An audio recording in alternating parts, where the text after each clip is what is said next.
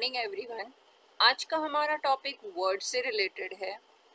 Word पे हमने home tab में काफ़ी सारे जो हमारे पॉइंट्स थे वो हमने देखे।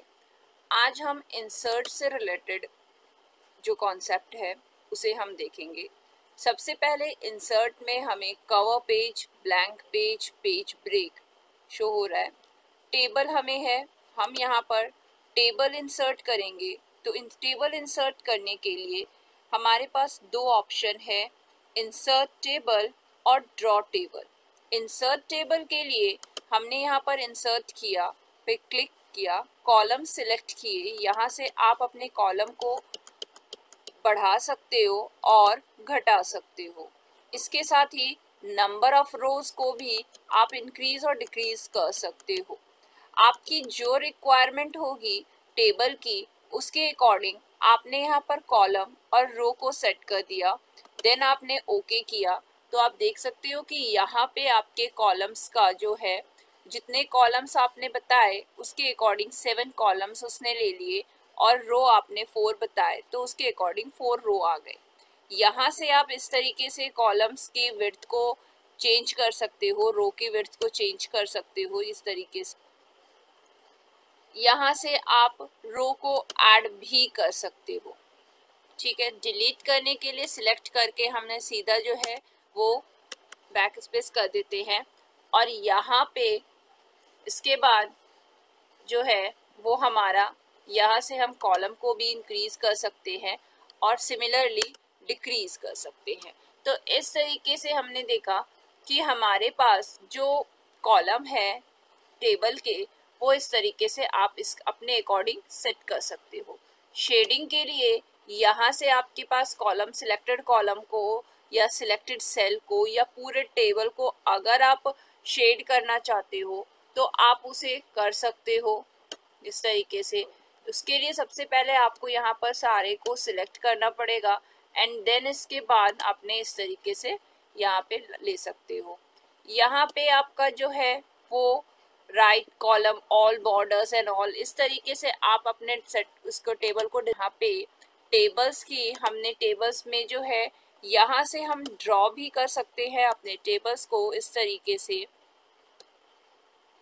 ठीक है, और यहाँ पे मैंने एक और बना लिया जैसे, ठीक, ओके।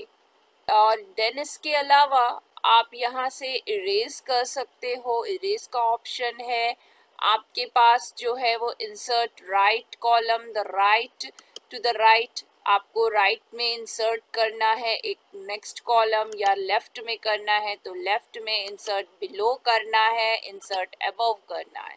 तो इस तरीके से आपने देखा कि यहाँ पे जो है वो आपका number of columns and numbers of rows जो है वो किस तरीके से इंक्रीज हो गए।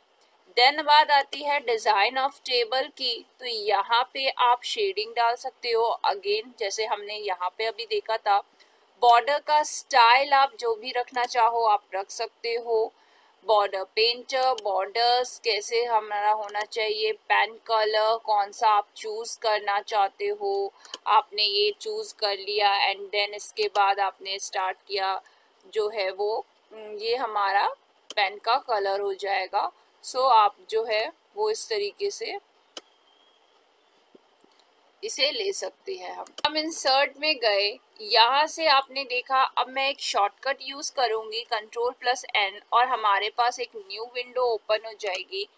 और हमने यहाँ पर इंसर्ट में वापस से गए, यहाँ से हम कोई भी शेप ले सकते हैं, किसी भी तरीके का कोई शेप हमने यहाँ पर यूज किया, राइट। उसके बाद हम इस शेप में एडिटिंग कर सकते हैं, शेप स्टाइल में, जैसे कुछ इस तरीके से।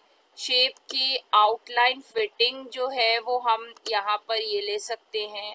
शेप का जो इफेक्ट है वो 3D रोटेशन में कुछ इस तरीके से आए।